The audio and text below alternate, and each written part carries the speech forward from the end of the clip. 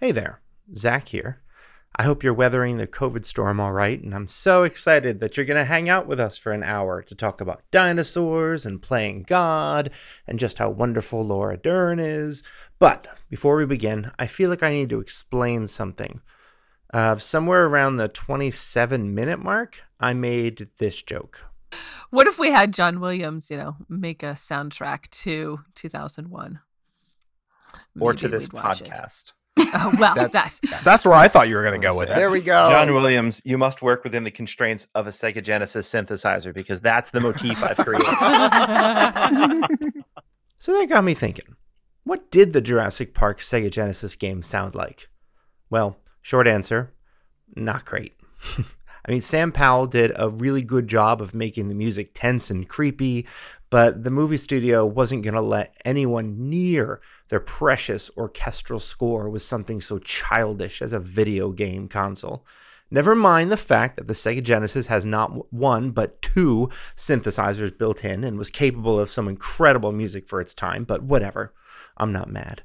It's still an awesome game. On a side note, they actually hired a paleontologist to advise the developers on that game, and he brought a dead chicken from the grocery store and dissected it in front of them to show them the anatomy of theropods, which is totally wonderful after you have listened to this episode. But I digress.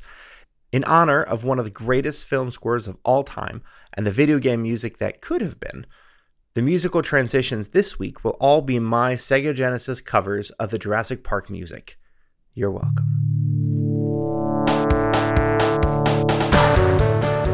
You are listening to the Down the Wormhole podcast, exploring the strange and fascinating relationship between science and religion.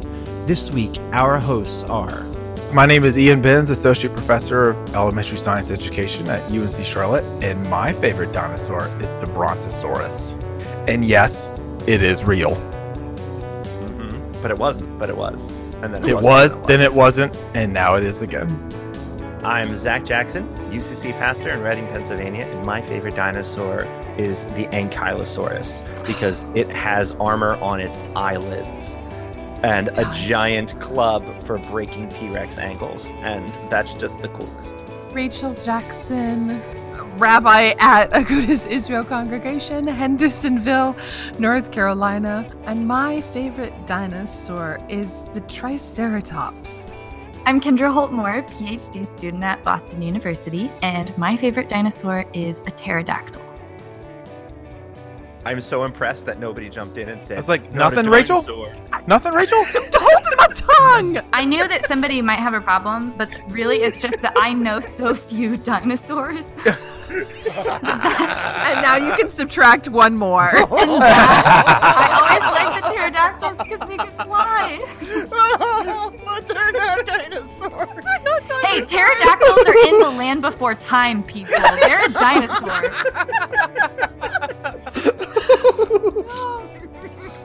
My soul is being crushed.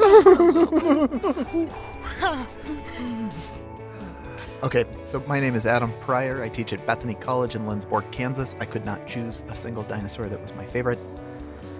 I chose three. I like Dimetrodon, mostly because I think the sail is super awesome. Not a dinosaur. Dimetrodon? Yeah. That was prior to the Mesozoic. It's closer to mammals. Okay. So, What even is a dinosaur? No, I think we're going to have to unpack that here. All right. Okay, let him finish and then we will. Technically that's true. All right, Dilophosaurus is one of my particular favorites. Definitely a dinosaur. And then the one that I think actually I do like the best though is Archaeopteryx. Yes, I do like Archaeopteryx. Is Archaeopteryx technically a dinosaur? Technically or a is it dinosaur.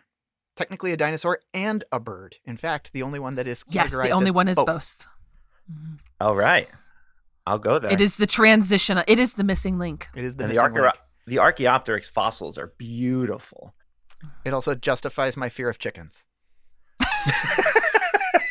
Oh. Because they're dinosaurs. Yeah, it's Yes, true. they are. Yeah.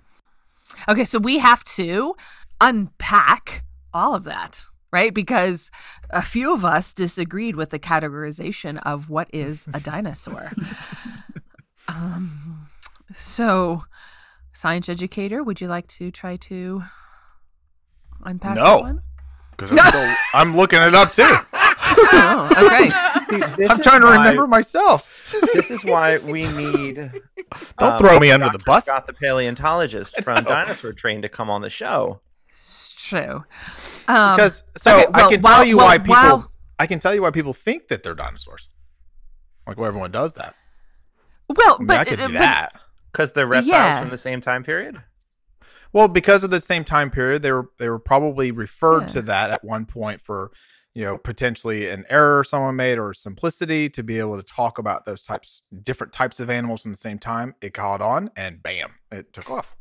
It's at the same time, like sharks and dragonflies and a species of crab all lived at the same time, but none of us confused them for dinosaurs. Yeah, but they're just because of the way that they've always been grouped together in structural and they materials. currently live. And they currently live now. I think to me, the biggest challenge is something that lived really a long time ago and doesn't exist now, therefore is. Right, that it's only it's the Jurassic Age, and therefore everything that lives during Jurassic Age, which is a little hint that we're talking about Jurassic Park today. Heyo. Yes, but Jurassic Age is not the only age of the dinosaurs. No, but so I was using an example for one that everybody knows. I could talk about the Mesozoic era if you really like. Such a nice era. In which the Dimetrodon did not live. Yes. Exactly. So I think that's our problem, that if it exists now and it existed then, well, then it's clearly not a dinosaur, because we all know that dinosaurs went extinct 65 million years ago.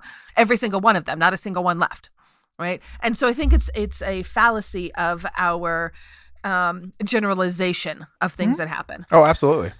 It's like how Pluto used to be a planet and now it's not a planet.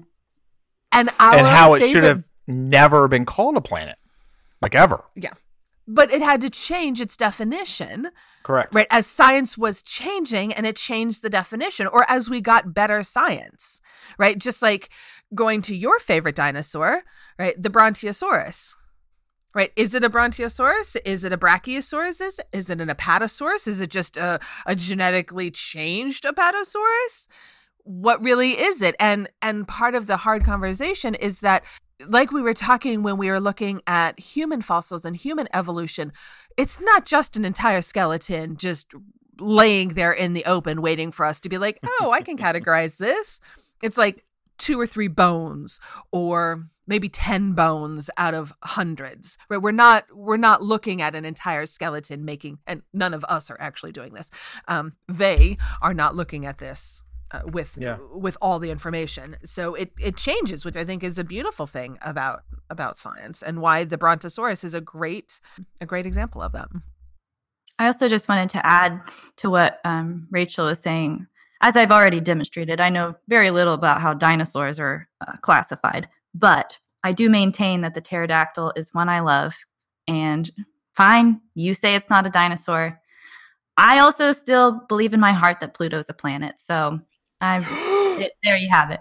My point is, even though I am very scientifically wrong about my classifications here, this is just reminding me of the conversations about like natural kinds, and how in science all the time there's always this argument about like what is a natural kind, and a natural kind being something that is supposed to like reveal groupings that reveal to us like natural structures of the world, rather than groupings based on what we as humans or scientists impose on objects to create a classificatory system that meets the interests of, it's a lot of syllables, that meets the interests of like whatever humans are doing, rather than something that is supposed to like naturally arise, which that also is really tricky. But I just thought I'd point that out as like something we're talking about, is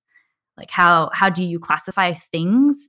And a lot of that has to do with what we try to identify as a natural kind.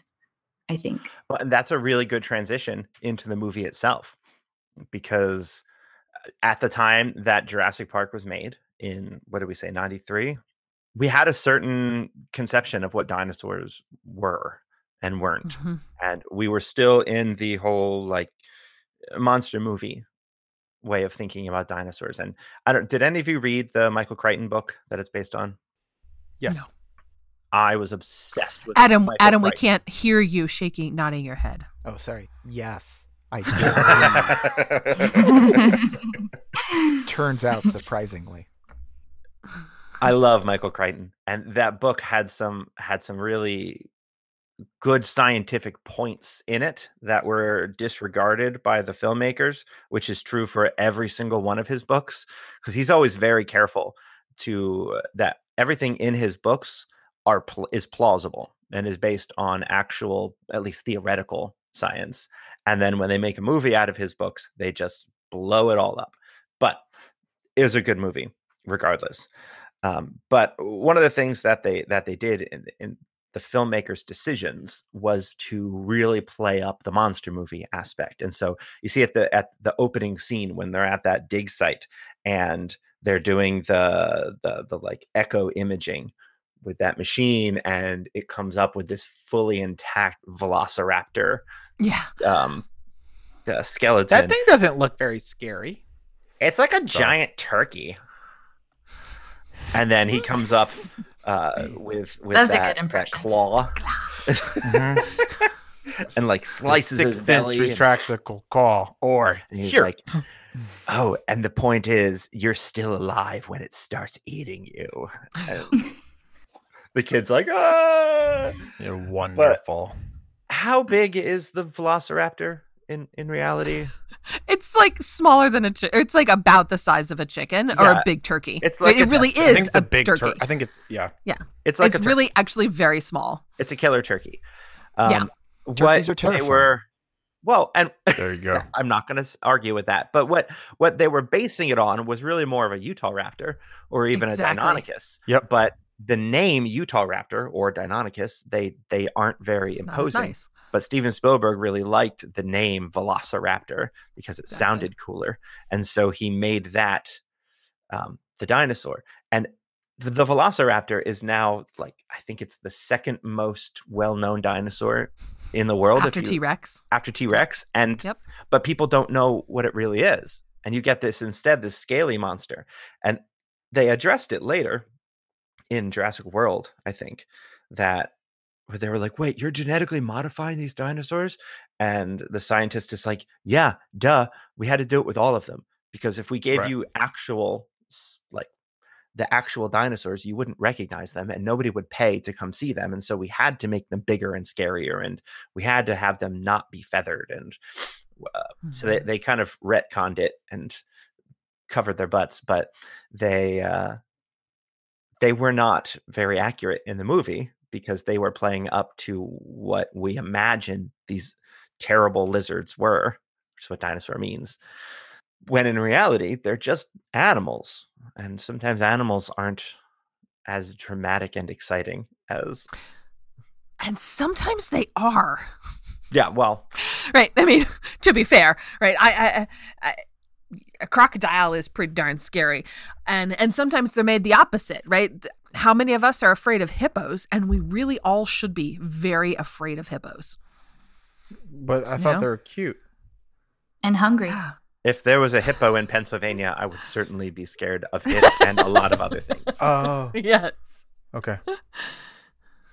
Yes. Well, so, and I think too, when you talk about this particular film with Jurassic Park and like its influence on society and general understandings. And so you can always look at films and see about their influence on society.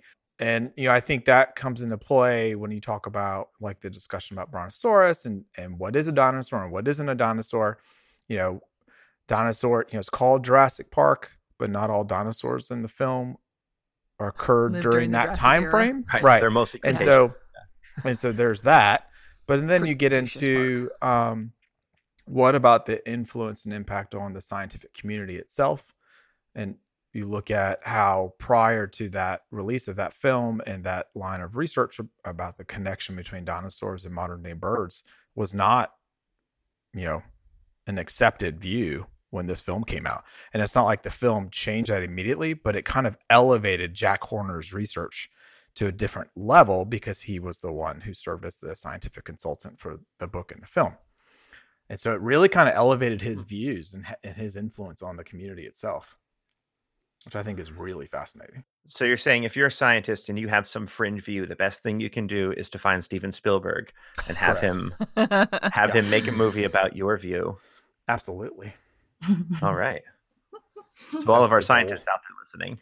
Yes. There's That's your how to do track. it. Find Steven Spielberg. We know him, so. Forget peer review. Yeah.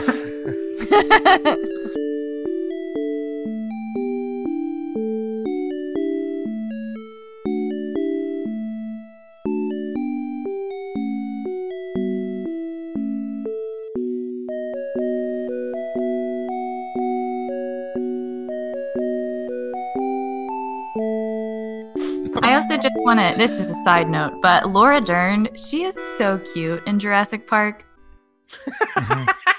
I never would have She's so appreciated wonderful in that. everything. But I never would have appreciated that as a kid because, like, I didn't care about Laura Dern. But, like, you learn who actors and actresses are as you grow up. And then when you go back to watch them in their younger years, man, she's just so cute. I actually have no idea who you're talking about. What? She was Ellie. Dr. Sadler? Ellie. Dr. Yeah. Ellie The- Sadler. Yeah. The paleo- The paleobiologist. Paleobotanist. Paleobotanist. Yeah. What I mean by that is I don't know as I aged who people become. And so you said that name, and by deduction I could figure it out because there's, two females in the show, the adult one and the child one. Have you seen the new Star Wars movies? You're funny. No, I have not. All right. So she was in Last Jedi. So again, I by deduction I can figure out who you're talking about, but I couldn't tell you the name of the people. The people they played or the names of the characters themselves. That yeah, when I have watch, that useless skill. I can do that. Yeah, so does my husband. So I don't. So anyway, sorry for the parenthetical aside, but Jack Horner was a name that I recognized. That's good. I recognized him primarily for his work in the corner, eating his. What is he eating? Little Jack Horner sat in the Plum corner. pie. Eating plum pie. That's right. He's stuck in it. In his I am thumb not and pulled out a familiar with plum, that. and what a great boy am I? Yeah. Not familiar with that one. Yeah. Well. Yeah. Anyway. I am so looking forward to hearing this one when it comes out. So, can I just say that in this movie, the scene where they're at the island and they get in the jeeps At the very beginning, at or the very beginning, and they drive and they get to the open plain. Not the very, very beginning. No. So they're When on they- the island. okay. We're already Okay, a while in, and all of the main characters are in their jeeps, and they get out to the plains, and I think it says something like "Welcome to Jurassic Park," and the da da da da da starts in the background, and you just see I love that. the doctor. What's Grant. his last name? Dr. Grant, like, take off his sunglasses and stand up and grab Dr. Sadler's head and turn it over. And the camera pans out, and there's just all of these giant sauropods walking around. And you see the Parasaurolophus in the background eating out of the water, and the Brachiosaurus stands up on its hind legs and eats something and then slams on the ground.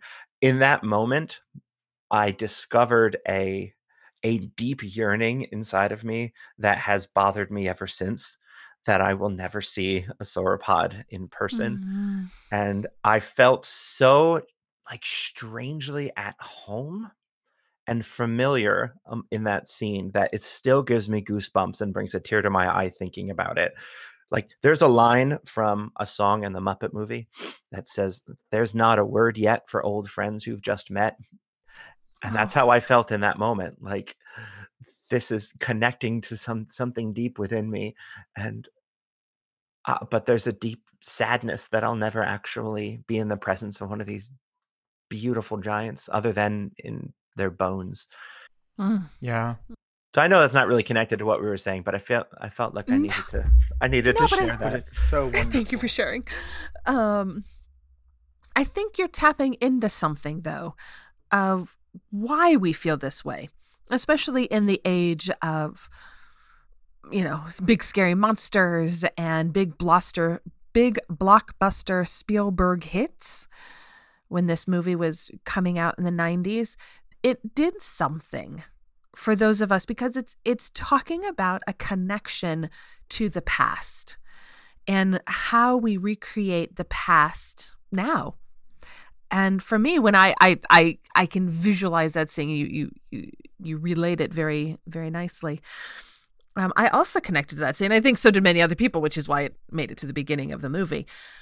But there's something powerful about being in the past and experiencing it now.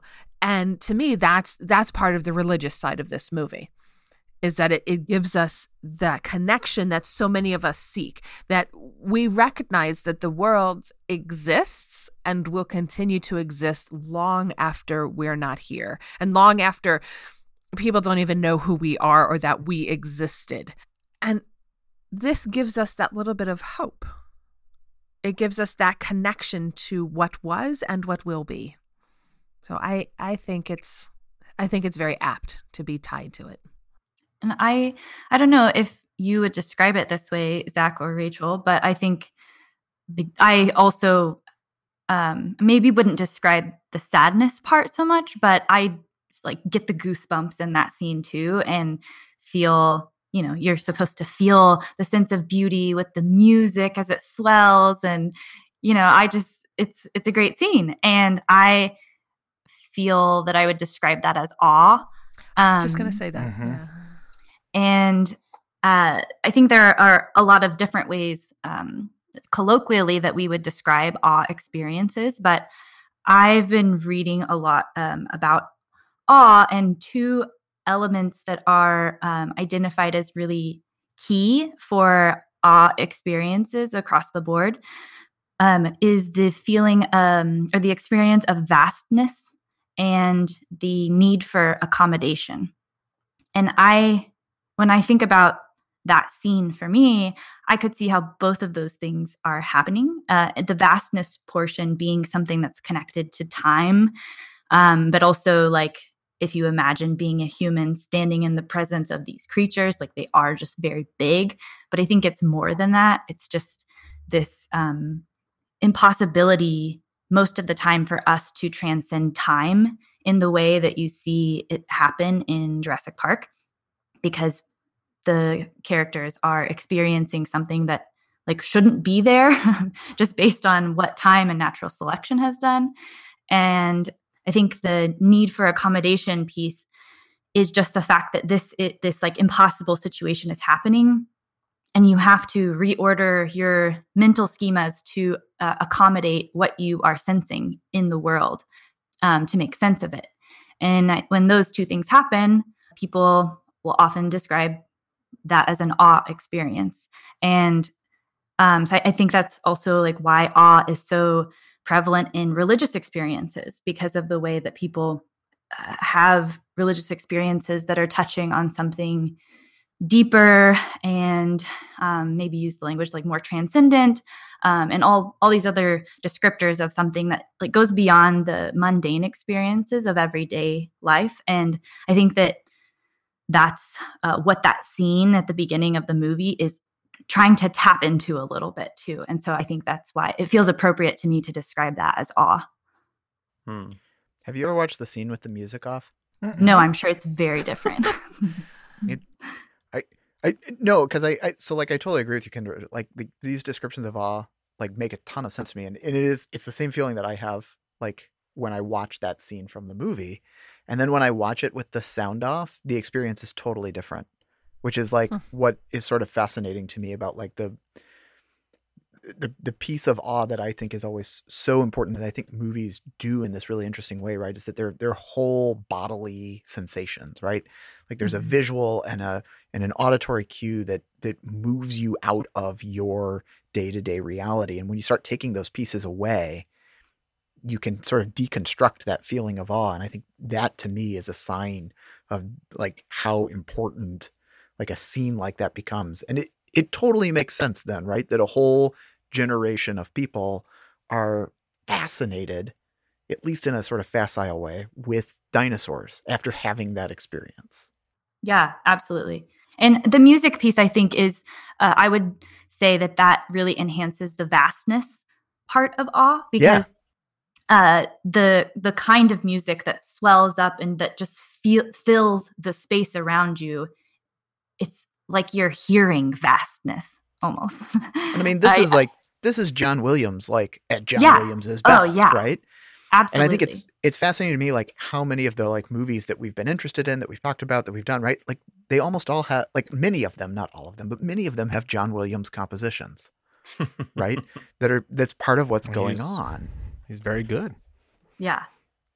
But I think it's because it inspires it inspires that kind of feeling, like, and that's an important part of sort of what's going on here.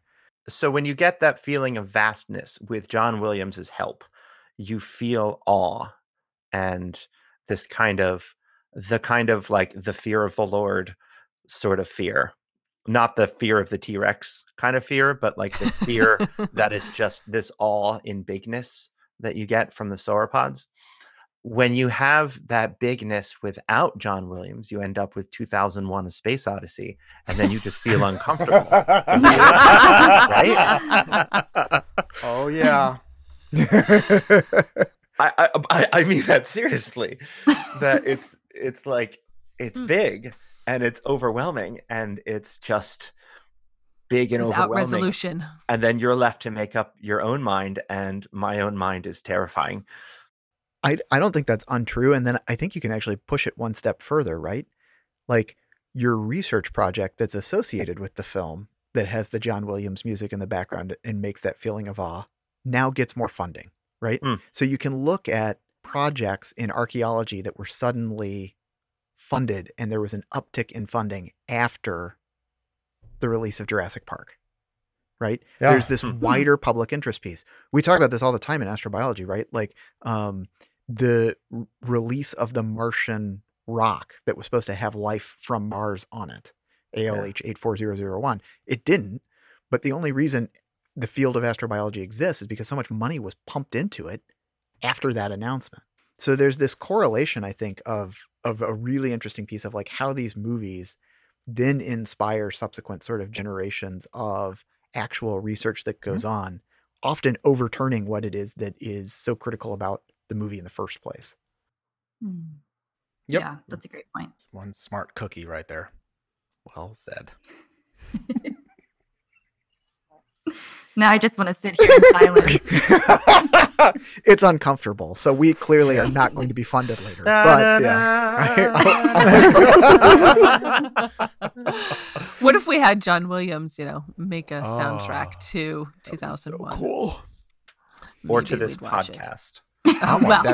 That's where I thought you were going to go with it. There we go. John Williams, you must work within the constraints of a Sega Genesis synthesizer because that's the motif I've created.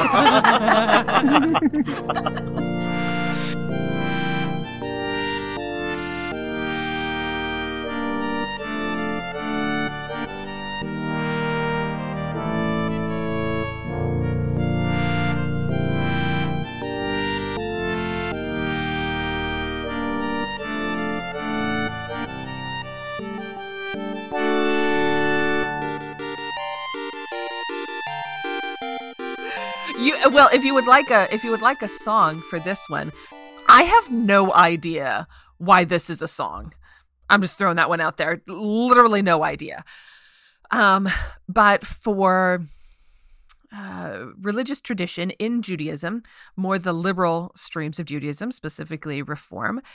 Like every religious tradition, we try to get them young. So we have this thing called Tot Shabbat, because it has some rhyming in there. So how do we teach little ones? Tots, usually defined as between ages 1 and 6, give or take, depending on the organization you're in. And so lots of places will do this, and preschools will do this. And in that setting, there's a song called There's a Dinosaur Knocking at My Door. And I don't know if the UCCs or the Presbyterians or everyone else has this, but we have it. And I'm going to give you just a tiny little taste of this because I think it fits. There's a dinosaur knocking at my door, knocking 1, 2, 3. There's a dinosaur knocking at my door, and he wants to have Shabbat with me.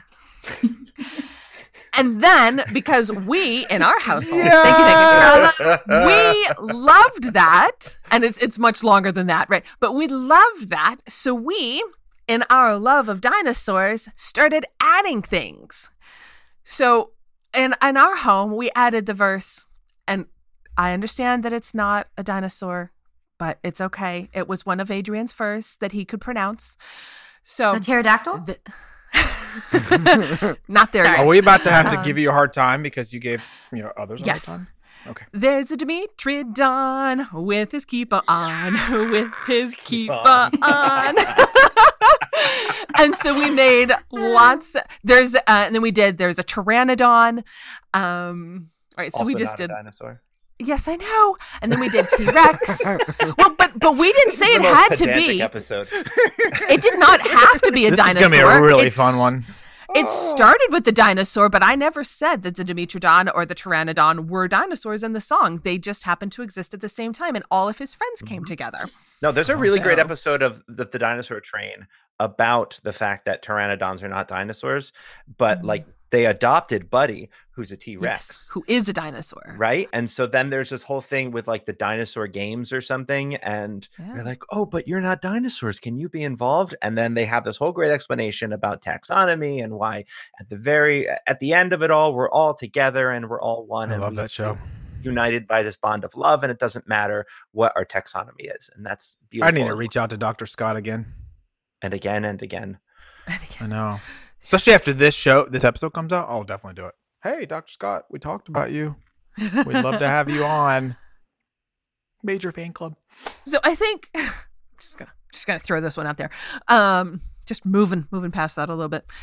And whatever guy that comes out always and says point of fact and then bursts everyone's bubble. Yes. That should be me. And I'll just keep jumping in and saying point of fact. Dimetrodon is not a dinosaur. You can interject that in the final episode. Anyway, Rachel, Okay, we yeah. both interrupted you. Nothing unusual here. I was just using that that song to sort of bridge this idea of how do we also, right, since one of the goals with our conversations is to see how we deal with science and religion together. And so for me, that song talks about a love that so many kids and their parents, I might add, have for dinosaurs, and how we can use that secular love of something to add the religious elements. So in our version, we say, and this one's going to light the Shabbat candles, and this one's going to eat the challah, and this one's wearing his kippah. A kippah is also known as a yarmulke or a skull cap, or it's the hat that Jews wear when we pray, or other times of the day, etc.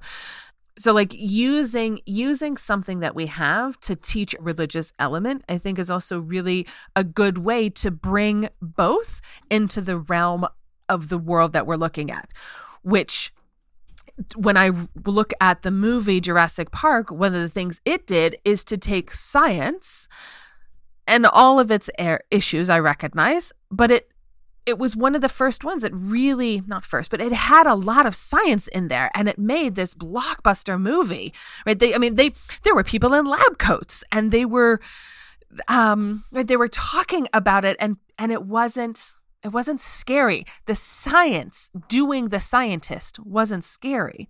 It was what the scientists did that was scary, and their product, but the science itself wasn't. And I think that that's really important to bring to the forefront of the general population, whatever that looks like. Well, it wasn't what the scientists did that was scary. It was what the billionaire did that was scary. Always the billionaire. That's Right? the theme It's that always also the comes out of billionaire. looking at these movies. The billionaire is always to blame. Jurassic Park, the book, is all about how capitalism ruins everything. And you take this beautiful discovery and you try to patent it and slap it on a lunchbox before you've had the chance to ask. Your sell it. scientists You were sell so it. Should I? busy asking if they could. They never stopped to ask if they should. Yes. Thank you, Dr. Malcolm. And then Well, and I think what's interesting too, you bring up that particular part. That's a great scene during the lunch discussion right before they go out on the tour, and he's trying. John Hammond's trying to get their feedback, and I think that scene's fascinating to really get into about should they be doing these, should they not, and Hammond tries to fire back by using the example of condors and how Ian Malcolm then comes back and says, no, that they went away because of us, not because of nature. And he even uses the phrase nature selected them for extinction. And what I think is interesting too is that then Hammond then goes the next step and talks about how can we, he says, how can we stand in the light of discovery and not act? And so then you start getting into this conversation about the ethics going behind science and should science do anything it can. And Ian's response was interesting. He says, oh, what's so great about discovery? It's a violent, penetrative act that scars what it explores. What you call discovery, I call the rape of the natural world. And you're just kind of like, whoa. And not in this film, but in Jurassic Park 3, when they go back to one of the islands, the mother of the missing child says sees the lab, and she says to Alan Grant, this is how you make dinosaurs, and he turns and responds to her and says, no, this is how you play God. So it's really, I think it really gets into that whole conversation about what should there be limitations placed on what science can do. Yeah. Well, now you're in the realm of there's real possibility in the next decade that we could have a living woolly mammoth. Yeah. And there are people trying to recreate the Pleistocene Park in Siberia. It sort of just occurred to me. I want to track this down more though, right? But we've also sort of talked about with all these movies, right, that they have these sort of inspirational effects that in a certain sense these particularly the science fiction movies are projecting what we wish could happen, right? And you have this generation of scientists afterward that are like, oh yeah, we can do that. We're going to make that happen, right? I don't know. The iPad is just Challenge a poor accepted. man's, yeah, right? The iPad is just a poor man's tricorder. I mean, Absolutely. this is really sort of what I look at and I'm like, okay, right?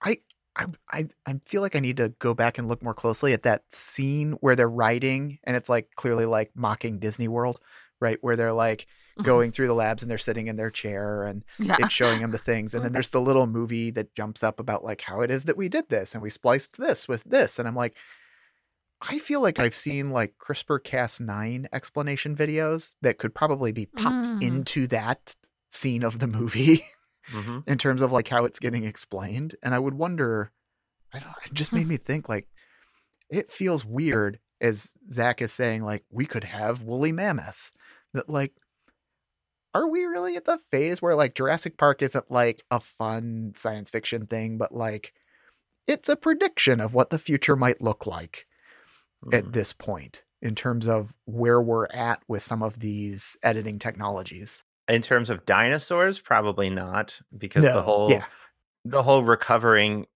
even somewhat viable DNA from amber is it's fantasy. Right. There are some scientists out there trying to reverse engineer dinosaurs from chickens and try to express the genes. Are you serious? Yeah, because when creatures evolve, they don't lose their previous genes; they just get turned off. And so you isolate the gene for, say, a tail or scales or teeth, and you can express that one and then diminish the ones for feathers and whatnot. And with current ethics guidelines, you're not allowed to bring these chickens to full term, but in the embryonic state, then they can grow teeth in chickens and scales and whatnot. And so but then even then you're not recreating a Dilophosaurus from a chicken. But in terms of something that we might be able to find viable DNA for, like the woolly mammoth, and then they're talking about creating like a woolly mammoth elephant hybrid, and then through selective breeding out the elephant until it's just woolly mammoth. And that feels different to me. One, this is more reasons why my fears of chickens are justified. But two, I mean, I'm waiting for the day where I'm going to have things like, pteropod tenders that I can go, get from the store. Apparently, I really want you to do that. I want to see you have a packaging that says pteropod tenders. So here's an ethical. There'll be an organic version and a non-organic version, based on like free how range. Many. Free range. Yeah, right. They're all GMO though. But here's an ethical issue. So right now there is a concerted effort to save the horseshoe crab, which has survived every single mass extinction to date, but Except is humans. now threatened by humans because we use their blood for our vaccines, and we also our fishing has messed up their natural processes and whatnot off the East Coast. And so now there's this effort to preserve their habitat and to preserve them, because if we lose them, they're gone. So imagine instead we have preserved horseshoe crab DNA somewhere, and we can theoretically just resurrect them. Now, I could see there being some profit-driven policy where it's like, well, okay, so for now, continue to use them, continue to overfish in this area because we need it now, and we'll preserve it for later, and then we'll reintroduce them in the future. And so we don't need to worry so much about preserving their habitat because we can always resurrect them later. And does having the ability to bring back extinct species make us poorer stewards of what we have now, give us a false sense of power and security? Yeah, it makes me think of just the ways we already regulate, like what we should or should not do through science. And I'm thinking of just like the way that if you want to do any research project with human subjects, that you go and get approval from an institutional review board. And, there are like other ways people protest like scientific testing on animals by saying, oh, I'm only going to buy my whatever makeup or shampoo if it's not tested on animals. Like different ways that we regulate what we approve of in terms of like carrying out the scientific method. And it's just really interesting because I think a lot of that has to do with answering the question, will this be good for humans? Or like, will this cause harm to humanity? And then like some people will also add the question, like, will this cause harm to animals? And then maybe now it's like becoming more the norm to also ask, like, is this good for the environment? And not just because what's good for the environment could be good for humans. Because sometimes I think that like scientific research might not do something that would harm the environment, but only because it would be detrimental to human life. And it seems like now people are becoming more aware of how it's not like maybe decentering humans a little bit from concerns about what is ethical in scientific research. And so that I think is really interesting in the context of the film, because there's clearly like when everybody first goes to the island, there's the awe experiences, the kids are excited. It's like just this adventure, and everybody wants to see the dinosaurs. And then there's like at different moments, the concerns creep in. And some of those concerns are about like, oh, well, like we need to make sure that the fences are strong enough to keep the dinosaurs back during feeding time. time so that they don't try to like eat the humans.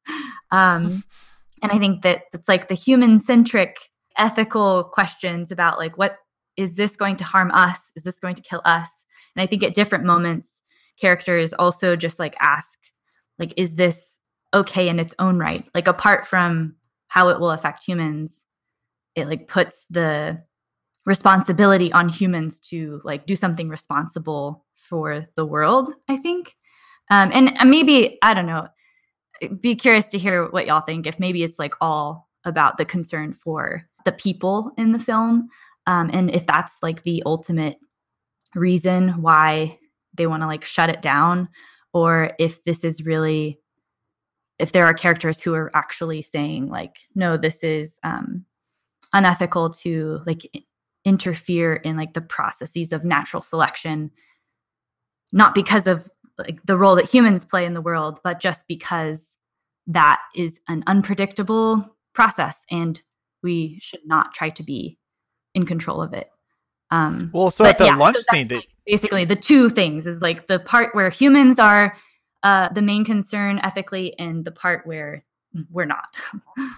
Right. At the lunch scene, they really, the three main scientists, or the three scientists, really do push back on the idea, should this have been done?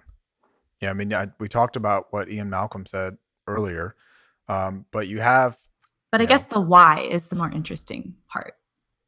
Because they talk about how, I'm fairly certain they talk about the fact that, as Ian Malcolm says, nature selected them for extinction, and then the others talk about the fact that they're saying, was this really a good idea? Because they were naturally selected for extinction. So it's kind of the plot of the second movie, is that there's a second island. Oh yeah, and I they forget were about bred. that movie.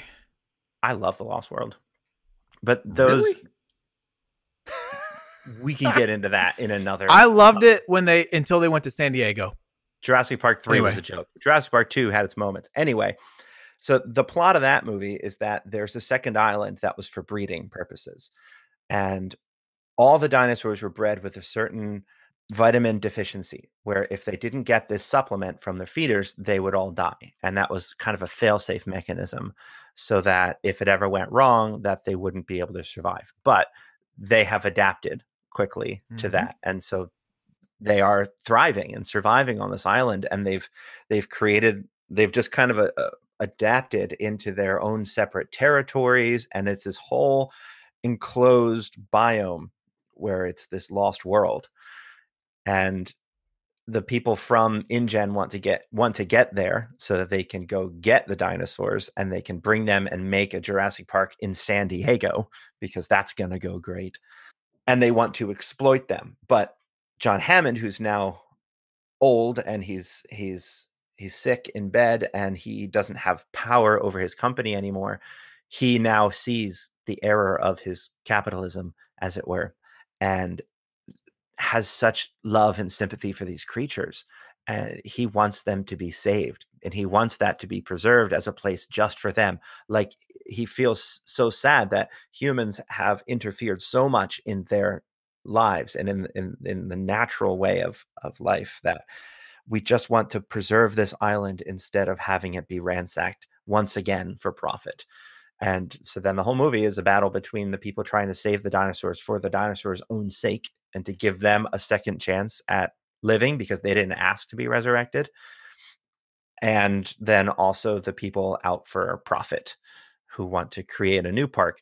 And then that goes terribly wrong, and a T-Rex ends up loose in San Diego and eats a dog, which is a really sad part of the movie. And I guess that's like really getting at my ultimate question is like, we want to bring the woolly mammoth back. Are we bringing it back for its own enjoyment of the 21st century? Or are we bringing it back because we think it's going to like be, useful for humans? Yeah, Netflix is pretty great. You know who'd love this? A woolly mammoth. We should bring them back in so they can experience that. Netflix and chill, right?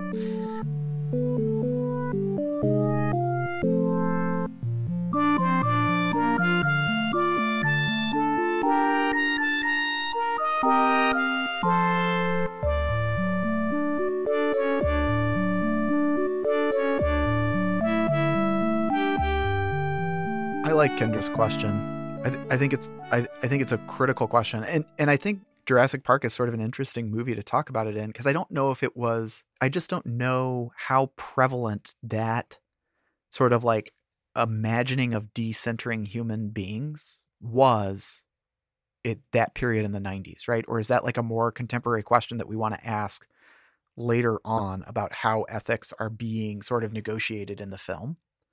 Because like as much on the one hand, like I agree with Ian, right? Like there's this sort of like stated ethical mantra that's going on, right? But then like the entire film is about Sam Neill suddenly growing a heart and liking children, right? And that's a pretty anthropocentric set of themes, right? It's kind of narrow-minded to say that that's the whole point of the movie. Well, I mean, there are cool dinosaurs and this heartwarming story. So like, but I do think like there's this sort of like interesting tension that we today, particularly around, you know, issues of bringing back woolly mammoths, the ability that we have in terms of gene editing, issues of climate change. Like, how do you state an ethical claim in a way that isn't necessarily inherently anthropocentric, while I think also acknowledging like we don't really want to give away the whole farm on there's something special about human beings. And I think that's really challenging to try and figure out how to do. Yeah. And I think film does it in a way that's really helpful because it's so accessible and it meets us in those moments of awe and feelings that give us a way into that conversation that, you know, heartless academics who try to produce anxiety in the classroom don't. You're like not speaking Ian. from experience. No, I'm talking about Ian. I mean, clearly he is the example of that. Clearly he's the heartless one, yes. I love also Kendra's question, but I'm very troubled by it. And troubled by... In what way? And troubled by Adam's response. I was as optimistic as I was going to be. I thought I finally got there. You got as far as you can. That's true. Take us home, Rachel. That's a deep cut. Just speaking the truth. Yeah. When we are very narcissistic as a whole, right? Humanity is extremely narcissistic. And yet I wonder what is our purpose? Right? This to me, you're almost asking the question of also, what is humanity's purpose in this world? So if we're talking about, well, they were, you know, going back to those couple of scenes, they were dinosaurs were naturally selected to do this. Are we also not naturally selected in some ways? Have we also found ways to not be naturally selected? As we all sit in our homes, trying not to be naturally selected for something?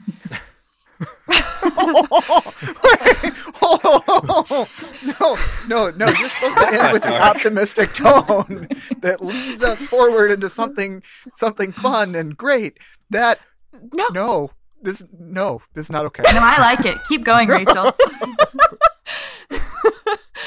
Day 6. Take Week us. 6. This is where Rachel goes. As someone who just got his COVID-19 test back, I appreciate that comment. Continue. Yeah, here's the optimistic spin. I think that we are far more than that, but it is our responsibility to take our narcissism away from ourselves. To say we are more than that we have the ability to save the horseshoe crab and have our vaccines. I don't want to get to the point where we're saying, well, we have to save the horseshoe crabs, therefore no more vaccines. I think that that's a very dangerous place to put a hierarchy there, but a both and, a yes and. Let's live in that improv world. Rachel, rather can than I also just like maybe point out for people who might not know the connection between horseshoe crabs and vaccines, like that they are connected. Because at first I was like, what does that have to do with each other? But then I Their remember amazing blue blood their blood. is used to But, test yeah. whether vaccines are safe or not. They used to just inject the vaccine into a rabbit's ear and then see if the rabbit died. And so this is a little bit nicer because they don't have to remove all the blood. They can put it back. There's a great Radiolab episode about Really this that I would recommend listening to after you're done with this episode. Yeah. Which will be in our show notes because I'm actually taking them this time. But anyway, keep going. I just wanted to put that out there. No, thank you. Yes, thank you. That I think it's our job to figure out how to live together. That it's not just it's an either or. So if we choose to go down the path of having a woolly mammoth, it's not simply for our own gain. It's how are we doing damage to the woolly mammoth? Are we doing damage to ourselves? Or how can we make this a symbiotic relationship? Because to me, that is our role. That is humans' role in the world, is not a choice, but a connectivity, a way of saying this is how we really can all just get along. And if we can answer those questions as we look at it, we'll be better off ethically in bringing those kinds of questions into our science. And if we can answer those questions, going all the way back to Adam's sort of, prove to me your contract grading, prove to me why you deserve this, prove to me why this is good for both and. So that's as much optimism as I can muster today. I'll take it. Okay. Yeah. That's all I got. Oh,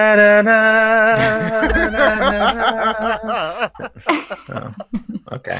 I think I would also just add that, I totally agree with Rachel, but that's also, even as as people have maybe thought of ourselves at different times as being above it all, unnatural in a way, in that we're not animals, we're humans, specially created, if you believe that, or naturally selected, but just way better than everything else. We whatever it is that you believe about human nature, I think it's something that I would hope would be uncontroversial to say that we've always been in a symbiotic relationship with our environment, in whatever that environment is. We have never existed in a vacuum, so to speak. And so it doesn't seem like it should be that controversial to extend our concern for our own lives to what is around us, even though that proves to be pretty difficult. But I think what I'd argue is that there's a good historical record of us choosing to ignore that impulse. To not. Yeah. Oh, yeah, definitely. Not arguing with that. But it just is sort of interesting how easy it is to forget the nature of our relationship with nature. So that's... Cue music. Yeah.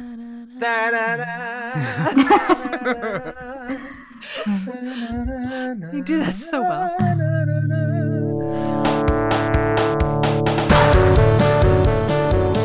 This has been episode 37 of the Down the Wormhole podcast. A big thanks to all our supporters on patreon.com/downthewormhole podcast, and all of you who are listening to podcasts even without a daily commute. Thanks for chilling out with us the past couple of weeks and watching our favorite movies with us. That was fun. We should do it again sometime. But hey, speaking of awkwardly trying to recreate in-person experiences over the internet, next week we're starting our new mini-series on our digital presence and why we all have a love-hate relationship with Zoom now. Yay! Week 1 is all about trying to translate ancient rituals over the internet and why, despite being super techie, it turns out I'm not all that good at it. But whatever, we're all figuring this out as we go, right? So take heart, friends. We're all lost, but at least we're lost together. Cue music.